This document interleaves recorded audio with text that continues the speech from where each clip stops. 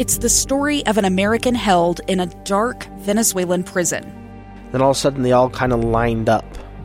They pointed their guns at me. And this is the point where I thought, I'm going to die today. I'm Becky Bruce. I spent a year working on Hope in Darkness, which now has more than 2 million downloads. Find it on kslpodcast.com or wherever you listen to podcasts.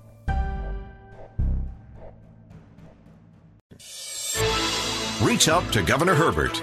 Text 57500 or call him at 801-575-8255. It's Let Me Speak to the Governor. And thank you for joining us for Let Me Speak to the Governor. I'm Maria Chaleos, along with Governor Gary Herbert, and we have Kevin, who is on the line. And Kevin, what is your question for the governor? Hi, Governor. Net neutrality is an issue that will affect every American, and it needs everybody to start standing up to the big corporations. My question for you was, what are you doing to help defend it?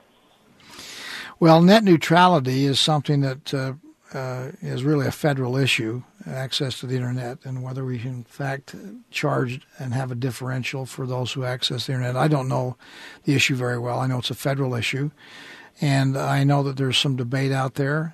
They're trying to, I think, mirror what's been done with the telephone lines in the past and make sure that everybody has kind of equal access and you don't have to any differential in your payment depending on, what your content is or your platform or any other access like websites and web pages. So I don't know where that's going to go. It's not anything that the state has a role to play, but it certainly is a federal government issue. It really hasn't come up in the National Governors Association or the Western Governors Association, which is where I spend time on national issues that kind of are common across the board. It probably is an emerging issue. I think, as I recall, it seemed like President Obama put in place some net neutrality. And where that's going to go, I don't know. But it's something that's probably an emerging issue that we need to pay attention to, but it's something we've not been involved with. All right, thank you. Thank you. Right. Thanks for your call today. Governor, let's take a couple of text questions here. One of them, the texter asking whether you actually visit all 29 counties every year. I do, actually, every year. I visit all 29 counties, so we make that kind of a goal. Obviously, we have a number of counties we visit more than once. Some of the more rural areas are a little more difficult to get to, but we think they're all equally important. I was just this past couple of days in Daggett County up on the Wyoming border there and out in Uinta Basin. Spent some time out in Uinta County also with our tourism and travel people throughout the state at a little bit of a conference gathering. And we do get around. It's important.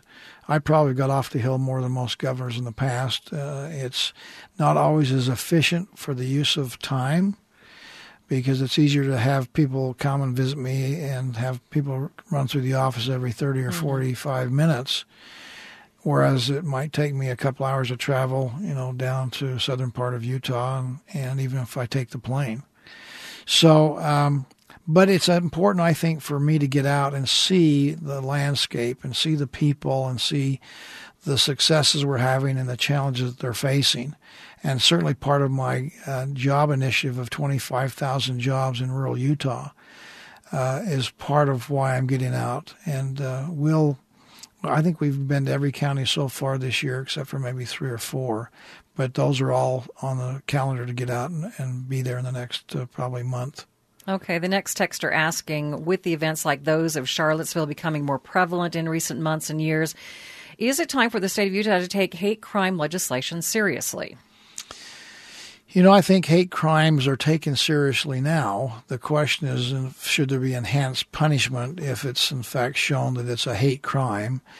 And the argument, you've heard many times is if I kill you, if I commit murder, I mean, that kind of indicates somehow I don't love you, but and I have some hate. Does it matter if you're Caucasian or if you're Hispanic or if you're female or if you're African American, where you can find some enhanced punishment, or that's the intent, because this is a hate crime. And I think it's certainly a discussion. We've tried to pass, at least probably not as comprehensive as some would like, hate crime legislation here in the state. We've done that here a number of years back.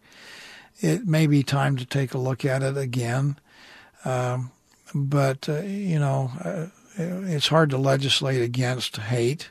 It's something that is a character flaw in we as people if we have any kind of hate in our heart for anything, and certainly for anybody. So I'd rather spend our energies on raising our children to love each other and to not have any kind of hate and appreciate differences and that we find the diversity in society and love each other and care about each other. We're working a lot with our schools on anti-bullying measures in our schools and those kind of things, which I think was where we can get a better result if we spend our time there. Our next caller is Brent. And Brent, what is your question for the governor? Yes, Governor. How are you today? Doing Fine. Great, thanks. Hey, I have a question on texting and driving. I was wondering if there's anything more you can do in our budget for UHP to go out more often to get these texters who are texting and driving and not paying attention. I don't know that there's any more frustrating issue out there right now because people see it every day, and they're driving alongside somebody who's going 70 miles down the road and texting on their cell phone and just that's not a safe environment for the 15 or 20 seconds that they're eyeballing their iPhone. We do need to be more diligent in enforcement of that law and those who break the law. It's a lot of times it's compared with being driving under the influence, a drunk driver. The difference, of course, is that texting is a momentary time, maybe a minute. Drunk driving is for an hour while you're driving down the road. So there are differentials there, but no less serious hazard if you're texting and driving. So we have put more money into law enforcement. It's just getting more cops on the streets to enforce our laws. We've put a lot of money. We're putting millions of dollars into this cleanup of the downtown Rio Grande area and the criminal element there that are pushing drugs and ruining people's lives. But texting and driving, I'm with you on that one. I think that we need to make sure that our troopers and our policemen on the streets, boy, when they see people texting and driving, we need to pull them over and give them a citation. Yeah, I drive every day in a big truck, and I see it persistently, and I drive back and forth every day down to Provo 3 times a day, and it's just getting worse and worse. Yeah, we've got to start taking that more serious and enforcing the law. Some of it is awareness. Some of it is we need to, when we, train our children to get driver's licenses. We are doing a good job now of making sure they fasten their seat belt. I come from a generation when there was no seat belts, and now then they had seat belts and then they weren't used, and now we have seat belts and they're used. And my kids, the new generation, would never think of getting in an automobile without fastening a seat belt and having child restraints. Right. And some of that, I think, is the same thing now. We've got to get people to say, you know what? It is not acceptable to drive and text. And if you need to text, then pull over to the side of the road. What can be so important? You've got to text and drive. It's a hazard to your own health and to others out there. So I hear you, and I think it's something we need to emphasize more. And I'll take that suggestion to our Department of Public Safety and say, let's start pulling more people over and ticketing them. Maybe they'll get the message. All right. Thank you so much, Governor. All right. Thanks for your call. Brent, thanks for your call today. Bye. The next texter asking, Governor, or saying, for years the Wasatch Front air quality has been terrible. Now, you've called for changes, yet you stopped DEQ from implementing California-style auto restrictions, and they want to know why. Well, I don't know that we've stopped from California style. We're trying to find ways to make the air quality better here in Utah. Our circumstances are not the same as California.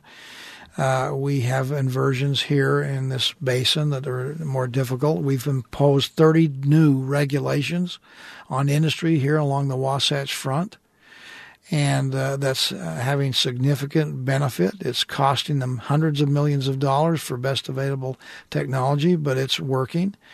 And the science and the data tell us it's working. It's not just a matter of a political spin. The science tells us in the last 10 years we've reduced pollution here in the Wasatch Front by about 30%, even though we've, in the face of this, have had 350,000 more people that now live on the Wasatch Front. And that's in this basin and this inversion. So we're doing everything we can. We've been proactive with putting together our state implementation plan on air quality to meet the requirements of the federal government. We've started early. They have now new technology, which we need to see about incorporating and adding to. But we want to make sure that what we spend our money on has an actual benefit. People have been concerned about the haze issue over our national parks. The problem we've had there with the EPA in the past is that what they were requiring us to do, one, technology had not been invented even at the time to even utilize, and two, the benefit we got was not noticeable by the naked eye. So the haze issue, the opacity, was not there. So we were going to spend hundreds of millions of dollars and see no benefit. And it seems like if we're going to spend hundreds of millions of dollars, we ought to do something that we see a benefit. So cost-to-benefit analysis is really a practical aspect of what we ought to be doing. Last but not least, let me mention, we started what we call UCare, which is designed to bring all people together, advocates, those who have points of view, and say, let's discuss and see where can we spend our resources, where we have finite amounts of money, where can we spend our money and get the best bang for the buck. And so Ted Wilson, who's chaired that for me, and his group has done a wonderful job of bringing people together and sorting out what makes sense and what doesn't make sense and implementing good programs and good policy.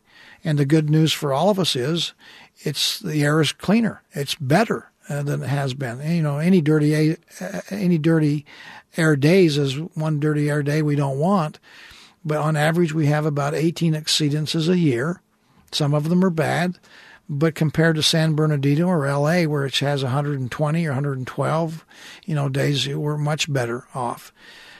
We also have got some volunteer cooperation from our refineries. For example, the biggest thing we can do for air quality along the Wasatch Front in Utah is bring in Tier 3 fuels and add that to Tier 3 automobiles, and we'll decrease the pollutants that we see here in the valley by about 75%. That's like taking 3 out of every 4 cars off the road. And we're in the process of doing that over these next couple of years with the help of our refineries. So it's getting better. It's not to where we want to be. We're not going to rest on our laurels, but we're on the right road, going in the right direction. We need to take a break. Let me speak to the governor. We'll be back with more of your questions. The number to call, 575-8255. Again, you can text us at 57500.